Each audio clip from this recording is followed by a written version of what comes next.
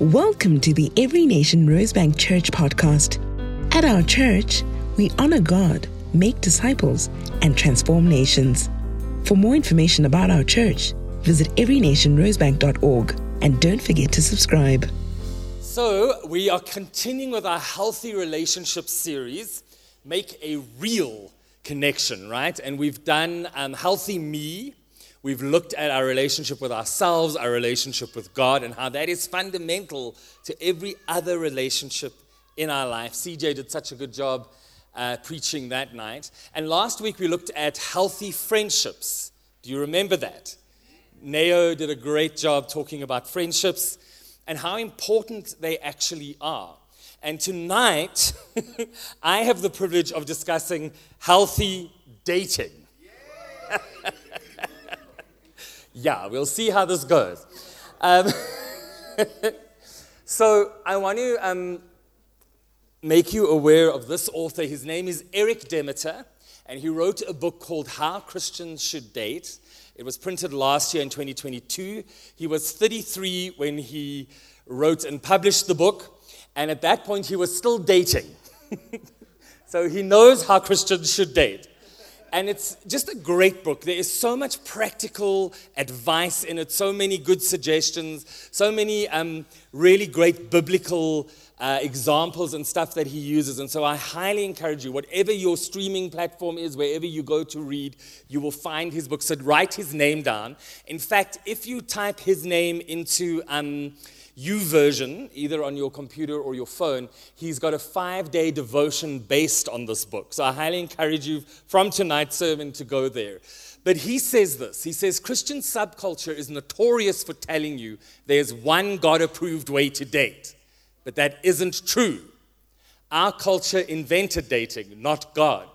But God doesn't leave us in limbo when it comes to relationships. God's word gives you a framework for finding a spouse, not a formula. He is just as interested in who you become during the dating process as he is in who you will marry. I hear some clicking. Yes. Well done, Eric Demeter. So get this book, read this book. If you are currently dating, wanting to date, looking for a spouse, this will be very helpful to you. And so the point that he's making in this paragraph is that there simply is no singular biblical model for finding your future spouse. If you do find it, please come show me the Bible you're reading, because I'm very interested. But God, as he says there, he gives us a framework, not a formula. Because there's our responsibility in this thing, right? There's what God is responsible for, and then there's what we are responsible for. And as I've said to you many times from this platform, when I'm frustrated with God, when I'm frustrated in my faith, I have lived long enough, I have been a Christian long enough, I have made enough mistakes to understand that when I feel that frustration in my faith, it's most probably one of two things. Either I'm trying to be responsible for God's part, or I'm not being responsible for my own part. And that is the truth. So the first marriage we see in the Bible is when God gave Eve to Adam. Genesis 2 verse 20b to 23 says, "But for Adam no suitable helper was found. So the Lord God caused the man to fall into a deep sleep, and while he was sleeping, he took one of the man's ribs and then closed up the place with flesh. Then the Lord God made a woman from the rib he had taken out of the man, and he brought her to the man." So this is an arranged marriage. Neither Adam or Eve had a say in who they were going to marry. All Adam knew by this time is that being alone wasn't good and that he wanted another partner, right? This is where God gives Adam the task of naming all the animals, and whatever they were named, that was their name. And why did God do that? Because as Adam did that, he realized every animal had two, the male and the female. And then he started thinking, where's mine? And first and foremost, the lesson in that is that God was saying, I will be your partner forever and ever. But it is not good for a man to be alone. So you're going to go to sleep for a moment, and when you wake up, woman! And it literally is the only time in the history of the universe, anywhere in the Bible or in the history of the universe, that God gave a wife to somebody. For the rest of every man on this planet, you have to go find one. And we'll talk about that in a moment. And then often the story of Isaac and Rebekah is put forward as a pattern for dating or for courtship. But let's look at what's really going on in that story. So Abraham calls his faithful servant, the eldest servant in his house, and he says to him, "Go and find a wife for my son." Now, at this time, Isaac was around 40. And Abraham decided it's time for him to have a wife. And he calls his servant, and there's a whole lot of putting hands under thighs and all kinds of things, Old Testament cultural stuff. He swears a vow that he will go to Abraham's home, to Haran, where Abraham came from, and he will find a suitable partner for the firstborn son, the heir, Isaac, and bring him back. And Abraham makes him swear that he will not let Isaac marry a woman from Canaan, because they were awful.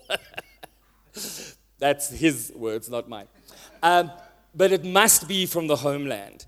And there's this interesting discussion where it says, but what if she doesn't want to come? Should I take Isaac there? And Abraham says, by no means shall you take him home. But then an interesting thing happens, and Abraham says to him, if she will not come, don't force her. And if she will not come, you are absolved from this vow. Think about that. Agency, right? It's not a biblical pattern to force anybody to marry you. It's by mutual assent, because it's a human reality. You get married because you want to. So that is a very important part of the story. But the servant goes off. He takes 10 camels with him. That becomes important in a moment.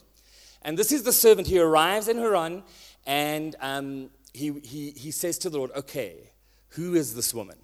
And he prays to the Lord, and he says, O Lord God of my master Abraham, please grant me success today and show steadfast love to my master Abraham.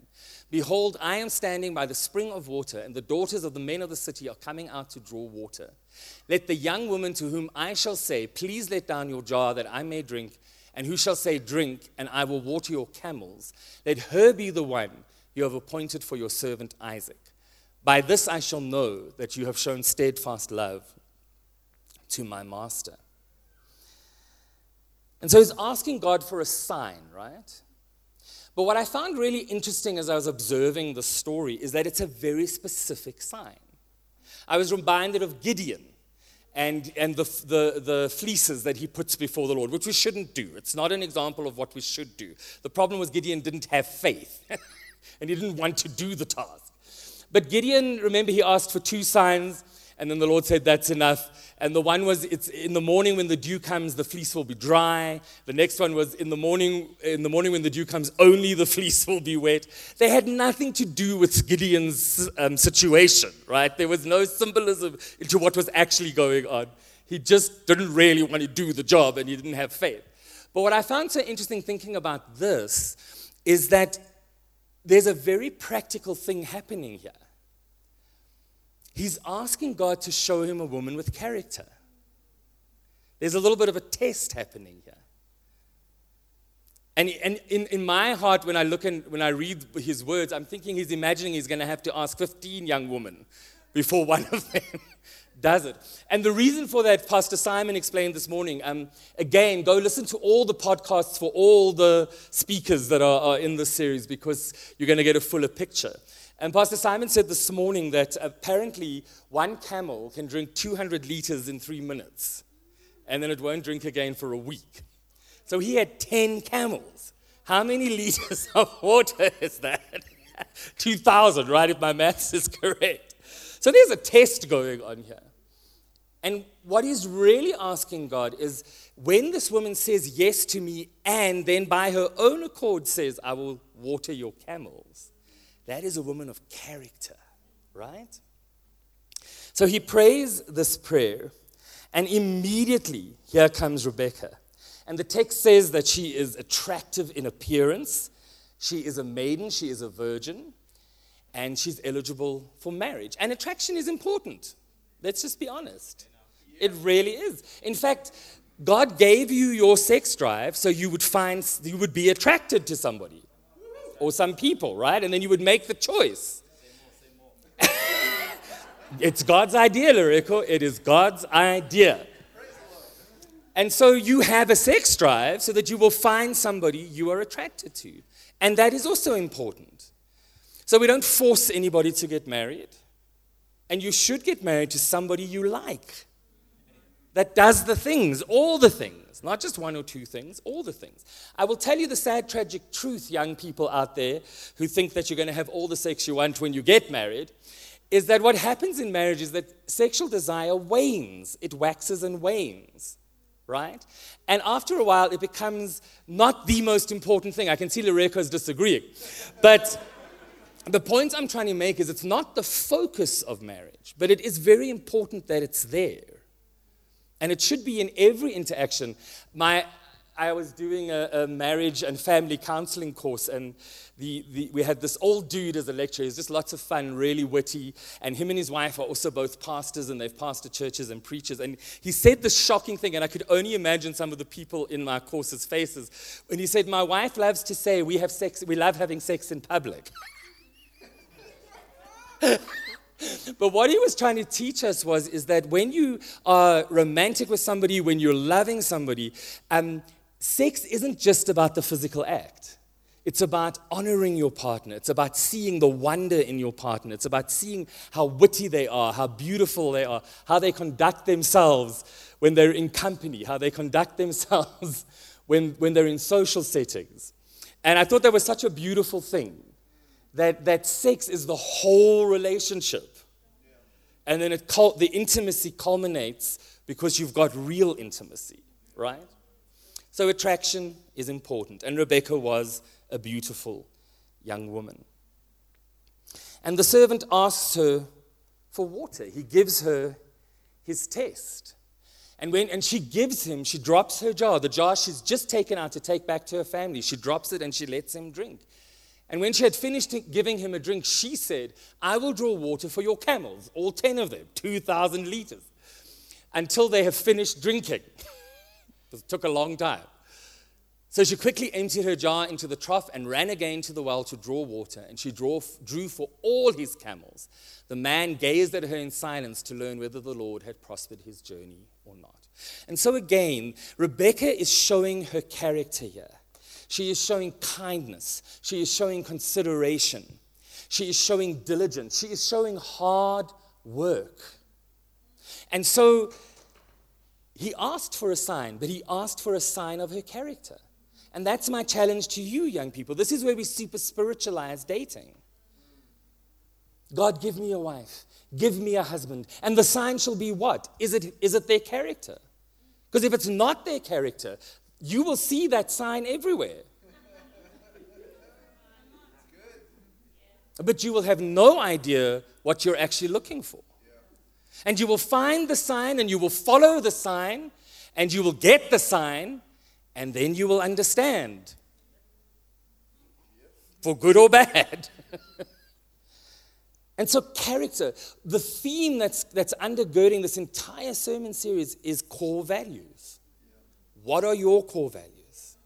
What is the person you're interested in core values? Because if all you're attracted to is outward appearance or fortune and fame or the thing you think you need in your life to fix you, if that's all you're attracted to, that's all you're going to get.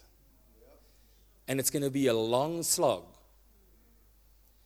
So when you ask for a sign, make sure you're asking for character. And let me help you on this as well.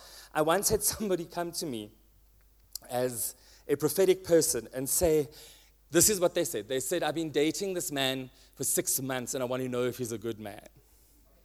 And I looked at them and I just said, yeah, that was it. I said, "Are you expecting me to prophesy to his character?" And a holy anger came on me. And what I said to them is, "I'm so sorry, you telling me you dated him for 6 months and you don't know if he's a good man?" I need to ask you some questions. What is going on? What conversations are you having? What are you telling him and what is he telling you? If you don't know somebody's character after 6 months, the answer is hell no. Simple as that. But why are you outsourcing it to me? Because now I must do what? Give you a sign. So, if you're going to ask for a sign, it better be character. And so he could see her core values in what she was doing here. That she valued people. That she valued making a difference. This also speaks, I think, to nurturing, right? She's going to be a good mom. Sadly, she was barren. And that was one of the issues in their marriage. And Isaac had to pray. And when he prayed, she had twin boys. Jacob and Esau. Esau and Jacob in that order. She has no other children. And so, after this, a whole lot of gold is exchanged. We discover that Rebekah is actually Isaac's second cousin. That's the truth. She is his second cousin. She's most possibly as much as 24 years younger than him. So yes, they kept it in the family. And after this, she decides, yes, she's going to go. He says to her, you don't have to come. Will you come? She says, yes, I'm willing to go. And she goes. And we jump forward to verse 62. And it says this, and Isaac went out to meditate in the field toward evening, and he lifted up his eyes, and he saw, and behold, there were camels coming. And Rebekah lifted up her eyes, and when she saw Isaac, she dismounted from the camel. And she said to the servant, who is that man walking in the field to meet us? And the servant said, it is my master. So she took her veil and covered herself. And the servant told Isaac all the things that he had done. And then Isaac brought her into the tent of Sarah his mother and took Rebekah, and she became his wife, and he loved her. Beautiful little ending for that part of the story. So can you see this is an arranged marriage as well? There's no dating here. There's no courtship. In fact, she gets off her camel. The servant tells Isaac everything that was done. And then Isaac takes her into his mother's tent, and he took her. That is biblical euphemism for sex. She got off a camel, she had sex, and she was married. No courtship whatsoever. There's no discussions about their core values, no discussion about dating, because that was their culture. Do you understand the point I'm trying to make? And so we see some beautiful, oh Lord, what's the word I'm looking for? Ideas coming out of this picture, praying to the Lord, asking the Lord for wisdom, absolutely. We see that. We see her thinking through her options. She has an option. She doesn't have to say yes. We see him love her, that he loves her. And there's proof of that in the story. There are big problems in their marriage. We'll talk about that in a minute. But this is not a formula of how to find a wife. The best thing out of the story, and it really struck me, because what we forget is that Abraham is neither Jewish nor Christian. Think about that for a minute. The law has not yet come. He is not a Jew. God has made covenant with him and promised him stuff. Isaac is the first fruits of that. And so they do some shocking things that we think is crazy, but we think he's a Christian, or at least a Jew. He's not. To my surprise, because I kept asking that question, why are the Canaanites awful, but the pagans back home are fine? Because that is what they are. Rebekah is a pagan. There's no mention of her praising God or praying at all. Interestingly enough, her family bless her in God's name, and her father says the name of God. So there's an interesting thing there. Has Abraham's faith begun to affect his immediate family? But she's not a good Christian girl. She's a good Haranite, doing what her culture requires of her to do. Do you get where I'm going with this? So yes, there is a concept of inviting God into the midst of that. And Pastor Simon talks a bit more about that. But what I want to say about it is that every single thing in our life should include God, should involve God. If we're going to do something, it should involve God.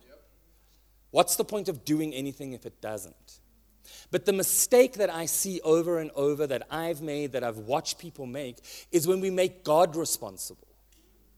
He should be in it. But we are responsible. You see, what happens later in the story is really tragic. At one point, Isaac follows in his father's footsteps and he puts Rebekah into a harem to protect his own life.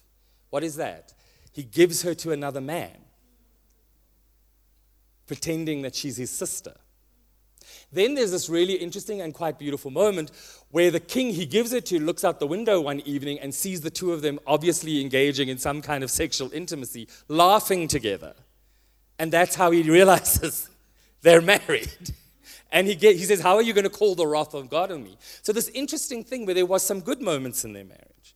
But again, like I said, barrenness, that's a tough thing to bear in marriage. It really is. And can you imagine in that culture where that was so important? And so there were problems. The next problem that come is when the twins grow up a little bit and Esau takes 2 Hittite wives, the Canaanites, around them.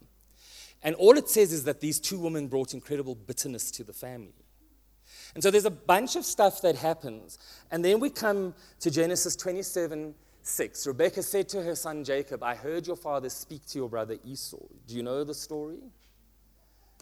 Esau is the firstborn, and Abraham is getting ready, and he says to Esau, you go kill some goat, you go kill some wild animal, you bring it to me, and I'm going to bless you, and I'm going to pass on my inheritance to you.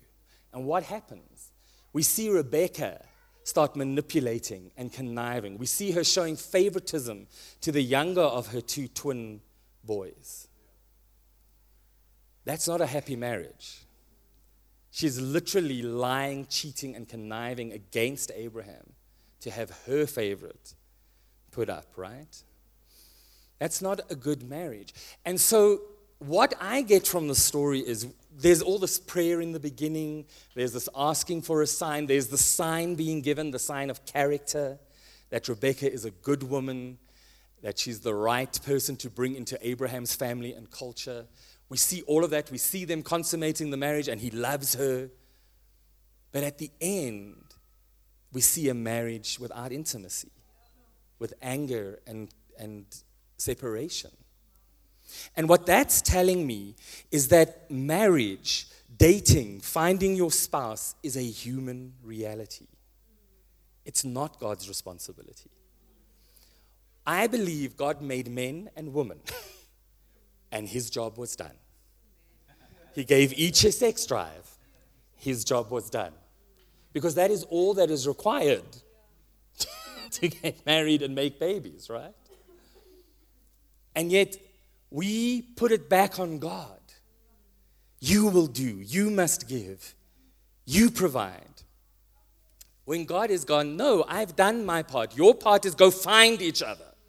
Go and figure it out. And what I take from the story is that we can pray as much as we want. We can do everything right. But marriage is hard work. And it requires constant effort. And if we won't do the work, if we won't figure out how to be married, it will become bad. And if you look at the marriages in the Old Testament especially, they are not good. David, we love David. He's a man after God's own heart. He's a friend of God. Amazing. Every one of the ways he got his wife was just straight up whack.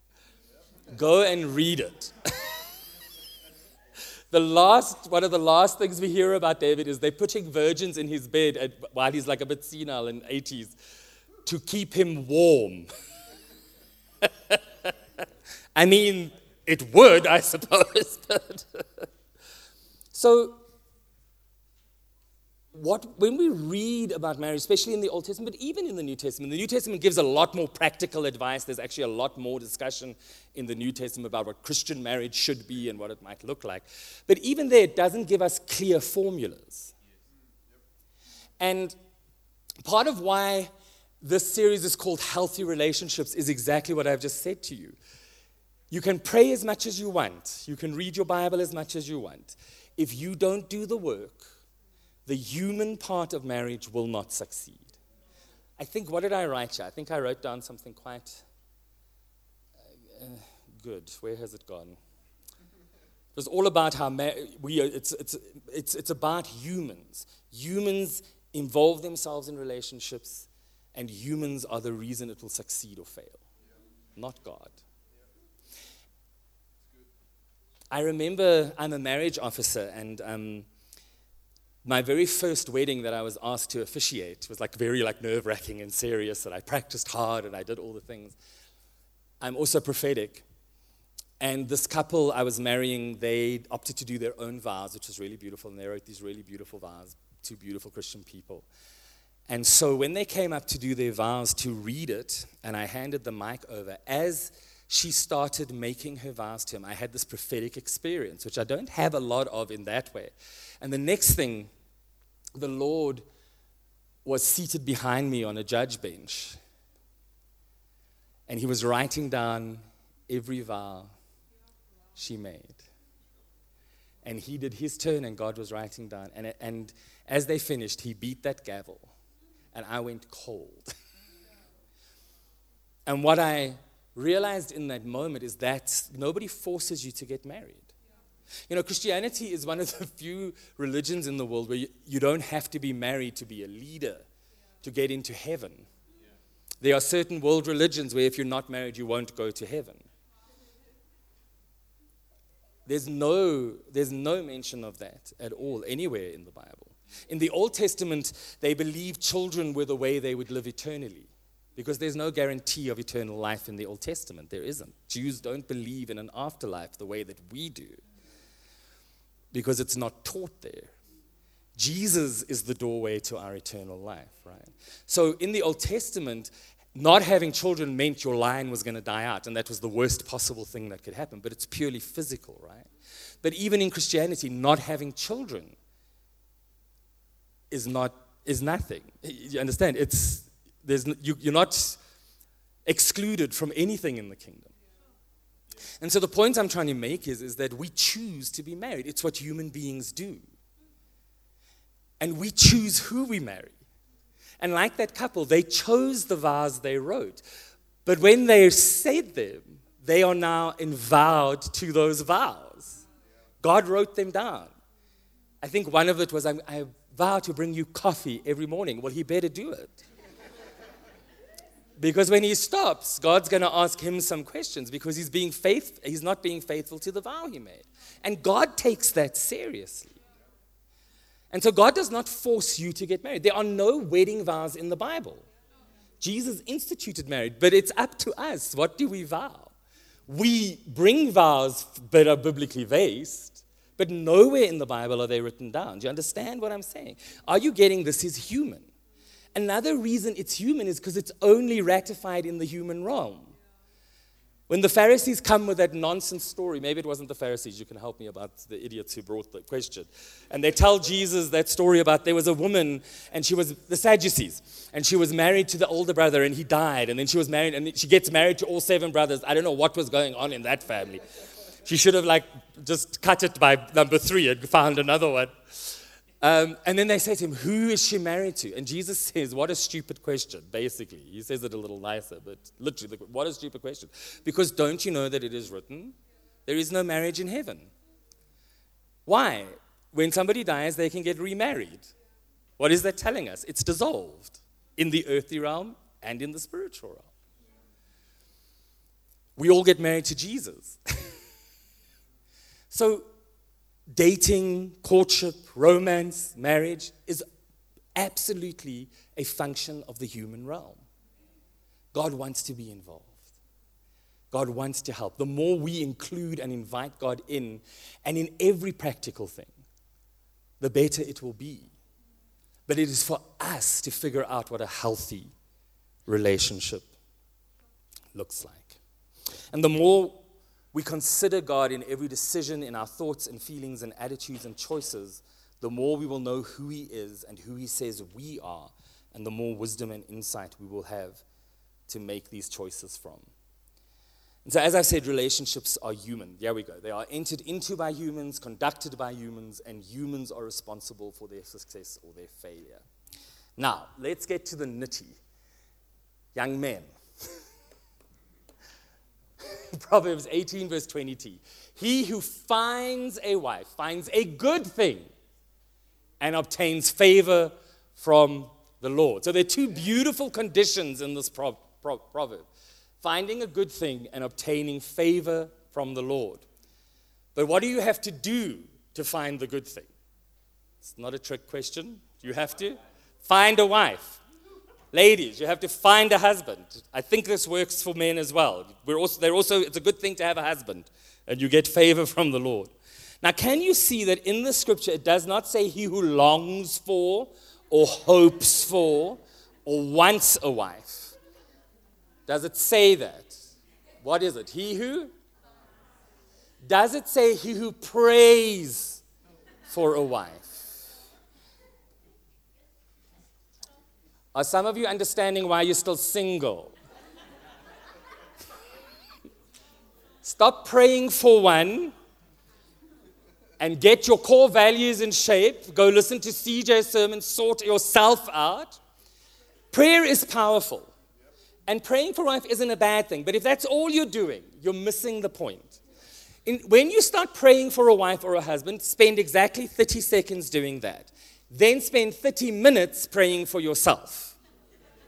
What is going on with me? Where am I addicted? Where have I got all kinds of brokenness and hang-ups and weirdness? Where do I need more of Jesus' lordship in my life? How is my anger? What's happening with my debt? How am I dealing with my family? So start praying for your wife or your husband, 30 seconds. Then you're done.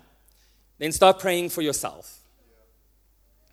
You will be amazed at what starts happening. Okay? So I'm really hammering the point home. To find in English means to come upon by searching or effort. Searching or effort. To discover by study or experiment. Dating is a bit of an experiment, right? You're not sure exactly if this person is going to fit. You're not sure if you're even going to like this person. But how are you going to find if you don't study and experiment? Finding is to obtain by effort or management. God, I'm tired. I can't anymore. Just bring him. Bring her, Lord. Crickets. I am a very big fan of praying prayers God can answer. Because I have been very troubled by praying prayers God couldn't answer, and then I thought he didn't love me and he didn't like me and he wasn't answering my prayers. And in the meantime, he was saying, I'm not a magician, Greg. I am your God. I am your Father. I am the lover of your soul who wants to help you. So praise things I can actually get involved in. God is not going to force Rebecca to marry Isaac. It just isn't going to happen. And so this is why we're talking about healthy dating. What are you going to do? You're not going to stop longing. You're going to stop hoping. You're going to stop wanting. You're going to pray for 30 seconds for the other person, and then you're going to pray for yourself, and you're going to get out there and do the work, right? Okay, we've got some fun things happening now as Zealous and Busi come up, and they're going to do a skit. Yeah, let's give them a hand. They are superstars in their own right. Professional actors, all of them. And we're going to look at a first date for Gen Zs. We're going to look at an unhealthy one, and then we're going to look at a healthy one. So I'm going to hand over to them.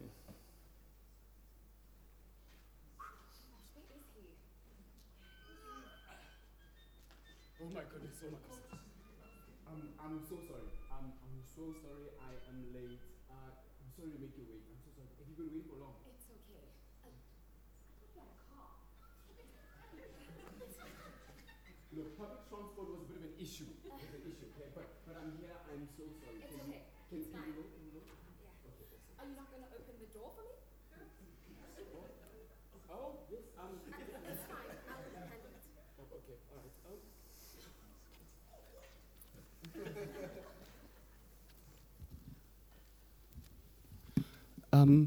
I am so sorry about what happened earlier.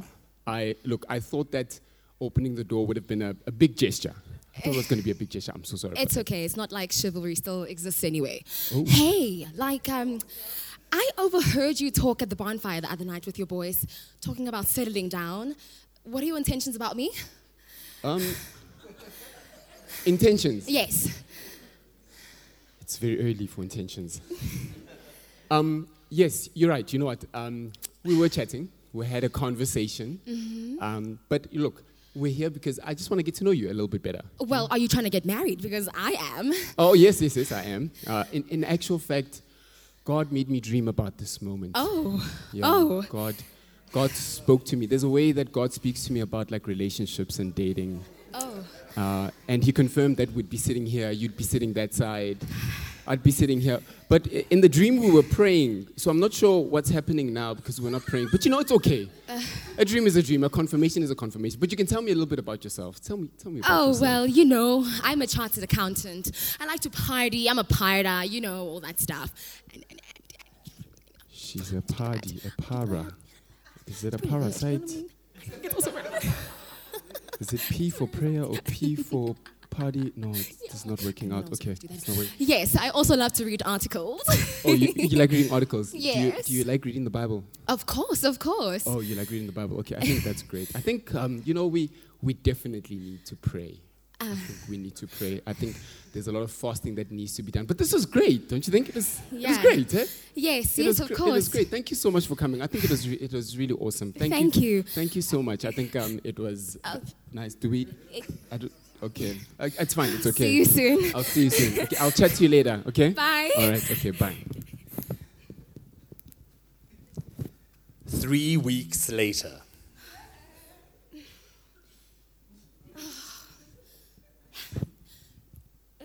Hey, I really thought we were vibing the other night, you know? I thought we'd meet up again. You said, see you soon. And I keep seeing you at church, but you keep avoiding me. Text me if you see this. I would really maybe like another date. Ew. Okay. Hope he's thinking about me. No, but Lord, she doesn't pray. She's a para. She parties. She doesn't pray. You know? She's not Christian enough, Lord. She's not Christian enough. Yes. Nope. Jesus, I can't do this. I can't do this. Nope. Ghost. Do you know what? It's fine. The Holy Spirit gave me a sign anyway from the moment you couldn't even open the door. So you know what? I knew you weren't the one. The end.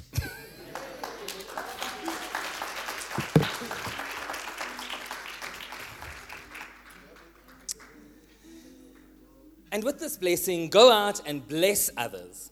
Meanwhile, in the foyer, a guy asks a girl out for an ice cream date.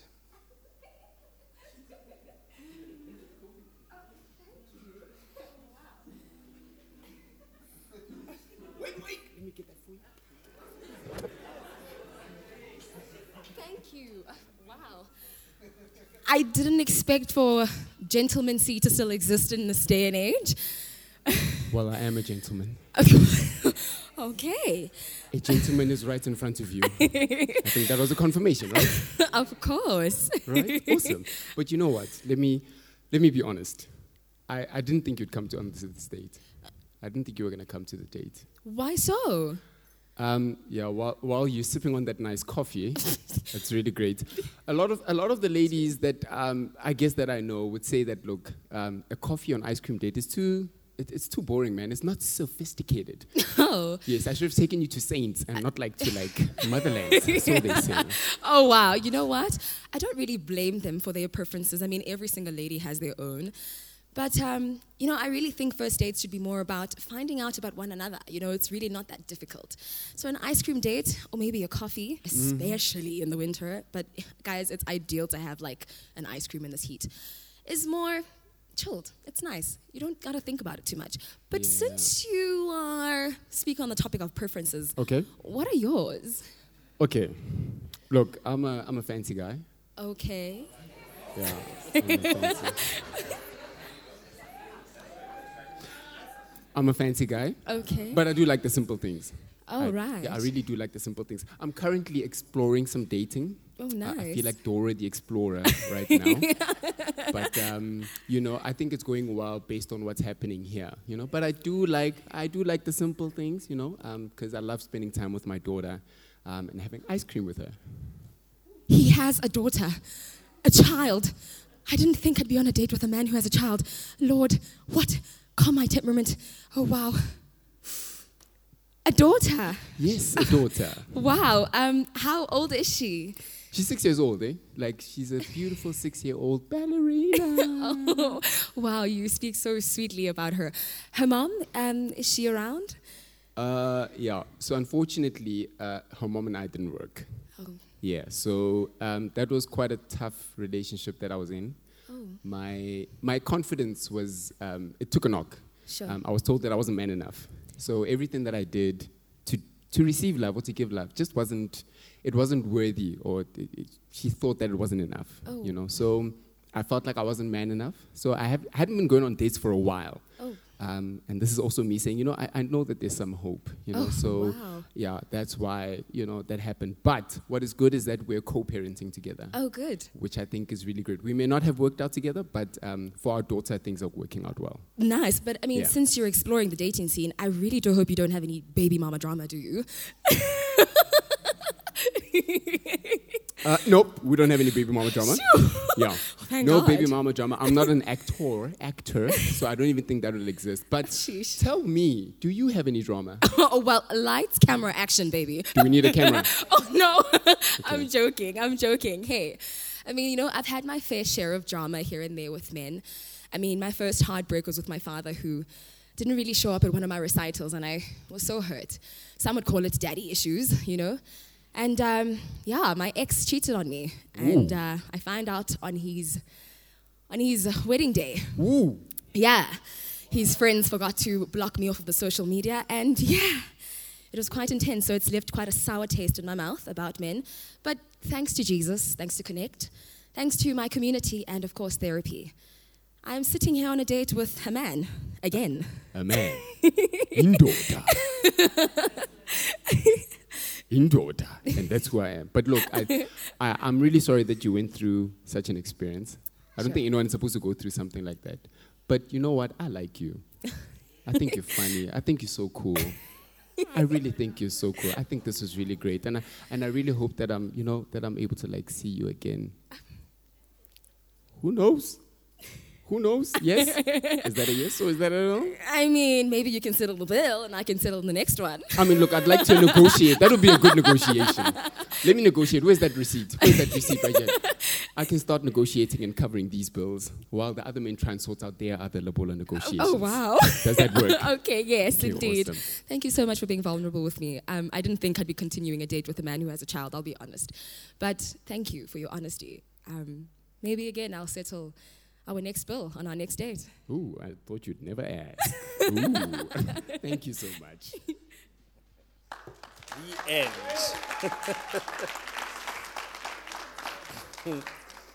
Goodness. So in the unhealthy date, what were we seeing? We were seeing a lot of anxiety, a lot of just focusing on ourselves.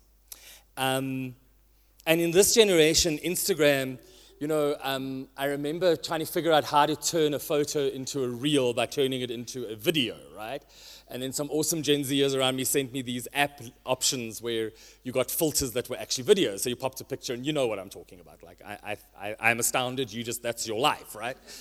But the app they sent me was really interesting because there were these filters with videos, but I'd say 80% of that app, it was like really a beauty app.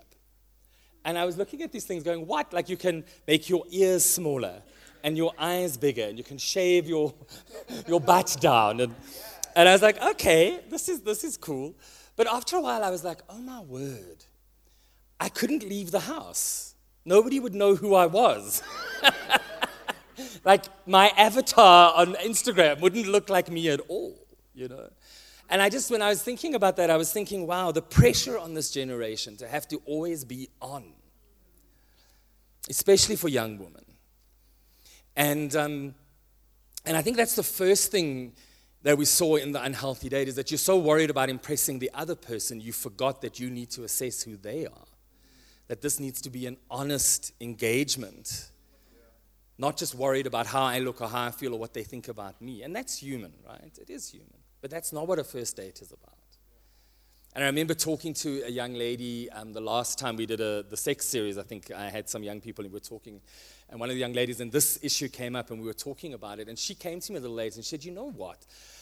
When you were talking about that app, I was looking at my life and realizing that's what I want to do all the time. And so she made a decision. She made a decision. Until the third date, she wasn't going to bring the bling. She looked totally good. She looked presentable, but she didn't do the lashes and the glitter until the third date. Because then he's not blinded, and she's not having to put all that effort in, right? And then worry about whether it's working or not. And she was saying she was enjoying the date so much more because she could just talk. And within that first date, she could see, this is somebody I can talk to. This is somebody I would actually like to see again. Or, oh, heck no. And while I'm saying that, a successful date can also be deciding you're not going to go on a second one. Because it's not about your perfection or your identity. It's about, we're auditioning each other. Is this somebody I like? We spoke about friendship last week. And the research proves that in romance, friendship is the binding factor.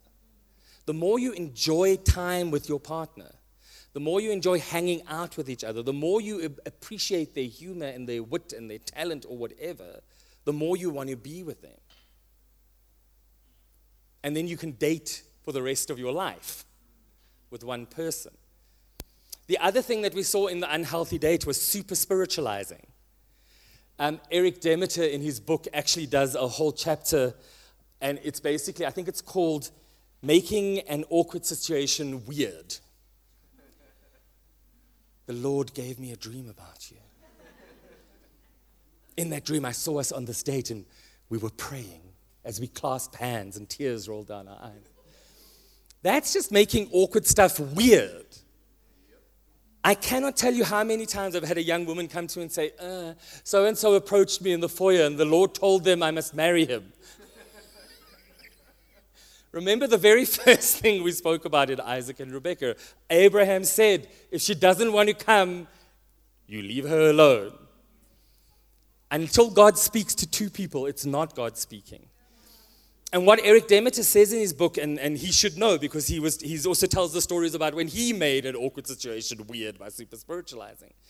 And he said, what's really going on there is we're trying to hide behind God. And when we're dating, when we're in having an honest discussion with people, and honesty is the first value of dating, honesty. Show up as you are with who you are, right? Don't hide all the bad stuff. Don't only show the good stuff because you can't sustain that for a relationship. And he said, what's happening when we super spiritualize things is that we're not owning our own selves and our own feelings and our own thoughts. In church, it's a lot easier to say, the Lord told me, than to say, I like you. Or I've been noticing you and I love this about what you do, or I really enjoy how you do that and I'd love to get to know you better. The more honest we are, the more human we are, the more simple we are, the more honest we are going to be before the Lord. And then we do the other thing where the Lord told me this is bad and I should stop. No. Just acknowledge, maybe you're just scared. Maybe you're anxious. Maybe this is overwhelming. Learn how to say that to people. Part of the point of dating is to figure out how to be honest, to take a risk. And that's what we saw in the healthy date, right? The guy comes up with his 6-year-old daughter quite early on. And that is important because we catch feelings, right? What you also have to understand about dating is that love is a choice. It's not a feeling. Attraction, zing, sexual attraction, all of that is the feeling, but love is a choice. And you can choose to love, you can also choose not to love. And the things that are permanent in your life, you have to get honest about. The devil loves to shame us. Society loves to shame us. But all of us come with stuff. Nobody is perfect. You're not perfect. Nobody is perfect. And so if a child is a red flag to you or it's something you've decided you cannot do, then both of you need to be honest about that. Rather put it out early and then you can shake hands and have a successful date where you don't have a second one. Absolutely. But if you're only bringing up the child, the prison sentence, I have stories of the fourth date. I'm sorry, I'm not going to be able to make it. Oh, what's going on? No, I've been arrested. Like knew a year ago, went on 4 dates, didn't mention, like I'm going to jail for 6 years, right? Real people, real. You've got to mention those things. By the 4th, 5th date, somebody's feeling things. So be honest, appropriately so, right? In this particular healthy date, and I like the way they did it, there was lots of fun. There was almost like a bit of accidental disclosure around the daddy issues and stuff. You don't want to bring that stuff up on the first date, but it should come up in early on. And the way she handled it, she was just honest. I was hurt. It's a big thing when you find out your boyfriend's getting married on Instagram and you thought you were going for a 4th date.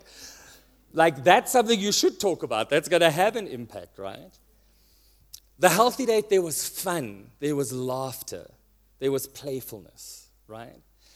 And also, I was actually reading an article by an older lady, and she was just saying, she's actually decided that she prefers dates where she comes back and she was like, well, that wasn't brilliant. And what she was saying was the guy didn't work so hard to impress her that now she feels like when they go on the second date, they can just keep growing to know each other. And she was saying by the 3rd date, that's when she's going to decide whether she wants to continue or not. Because he wasn't so impressive that now it feels like it's too much, right? So just being honest.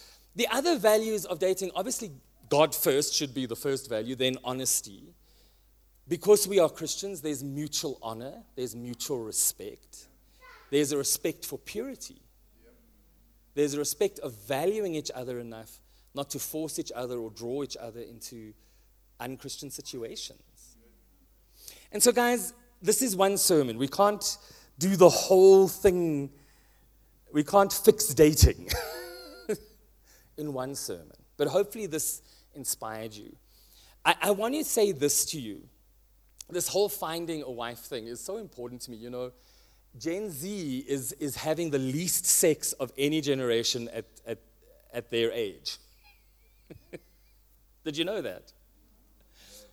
Yeah, it's a weird thing. So it's a little complicated because there's a whole lot of online stuff that's going on, right? But actual sex, like people in the 70s were having way more sex between the ages of 16 and 21 than is being reported in Gen Z. And what that's a little emblematic of is actual connection, right? Actually involving yourself with other people. And so one of the things that motivated this sermon and the things I wanted to say in the sermon was sometime last year, a lot of young people come for counseling and we talk about a lot of things, but dating apps come up and that's how we do it today. There's, we make use of what's available and we bring God's principles to them. But I remember standing in the foyer, because often I'm just praying for people and I don't make it into the foyer. But the one night I went into the foyer and I was just having fun looking around, and suddenly I was like, they're on Hinge, they're on Hinge, they're on Hinge, and they're on Hinge. They're all looking for people. They know the other ones are looking for people. Here we are standing in a foyer. Nobody's walking across the foyer to say, hey. And that's a little concerning to me. Just 10 years ago, if you put young men and women together in any room, if you went on a mission, if you did a volunteer thing, if you were doing the Christmas tree, or if you're just ushering even, I knew we were going to have a busy year of marriages coming up in about 12 months. And that isn't happening anymore. And so it's your choice, and there's no forcing here, like I said. I'm single, right, at 52. But it is what people do. And we need to figure out how to do it. How to walk across the foyer and just say, hey, I saw you on Hinge. I believe you like bicycle riding. Will you teach me? How's that for a first date? Yeah, I just gave you some lines there, people. Are you getting what I'm saying? And again, we're not the point of the sermon isn't that you're going to find a partner and get married, but the point is that you're going to dream for your life, that you're going to be honest about what you're hoping for in your life. And marriage and family is a very godly thing. He who finds a wife finds a good thing and favor from God. And so I want to end with this, and then we'll go into some ministry time. And this is an SMS I wrote to a young lady earlier this year who had to break up a bad relationship. She thought it was good, and then it wasn't. Love is valuing. Love equals valuing. You can gauge how much someone loves you by how much they value you. Do they value your uniqueness, your opinion, your feelings, your thoughts, your heart, your dreams, your passions, your favorite song, your favorite hobby, your favorite ice cream, your friends and your family and your pets? If they cannot or will not value you, when they say, I love you, what they really mean is, I love you the way I want you to be. And if you won't be that way, I will try and make you be that way. And as soon as they try to do that to you, they have stopped valuing you. And that means that they cannot love you. They don't know how to love you because they don't know how to value you. Pastor Simon read that out this morning. And and as he did that, I was thinking, whenever I hear that, I always think about the other person, right? But it cuts for me as well. Are you being valued? And are you valuing others? And if you can figure that out, it will tell you immediately. Because if you're sitting across the table from somebody you don't value, you don't love them. You're not really interested in them. Have a successful first date and don't go on a second one. But if you're sitting across a table and you realize somebody isn't valuing you, you don't work harder for that person. Your job is not to impress them or live up to their expectations. Your job is to be who God made you to be. And to find somebody who loves you for who you are, in your imperfection, in your struggles, in your unique beauty and value and wonder. Amen. And so, Lord Jesus, we thank you for your goodness. We thank you for your grace. Father, we all struggle in this area, and we need you so much, Lord God. And if you're here tonight and you've been hurt by dating, if you're here tonight and you've just given up, if you're here tonight and you are longing for a life partner, for marriage and for family, but it just feels like it's eluding you, whatever's going on, if you've fallen sexually and you feel dirty and unclean, whatever's going on in your heart tonight, you know what? Jesus is here and he sees you and he loves you, and there is a new beginning in him tonight. Father God, we don't know how to do this, but we know you can help us. And God, we don't want to make it super spiritual. We don't want to make you responsible, but we're asking you tonight, honestly, help us, Lord. Help us, Lord. Help us to be more self-aware. Help us to deal with our own heart, Lord God. Help us to have courage, Lord God. Help us to be honest, Lord Jesus. Help us not to hide away, Lord God. And before we even want to be intimate with other people, God, we want to be intimate with you, Lord Jesus. Would you come and heal us and cleanse us? And where you are, I can just see that he's pouring out a cleansing flow right now. Just receive it.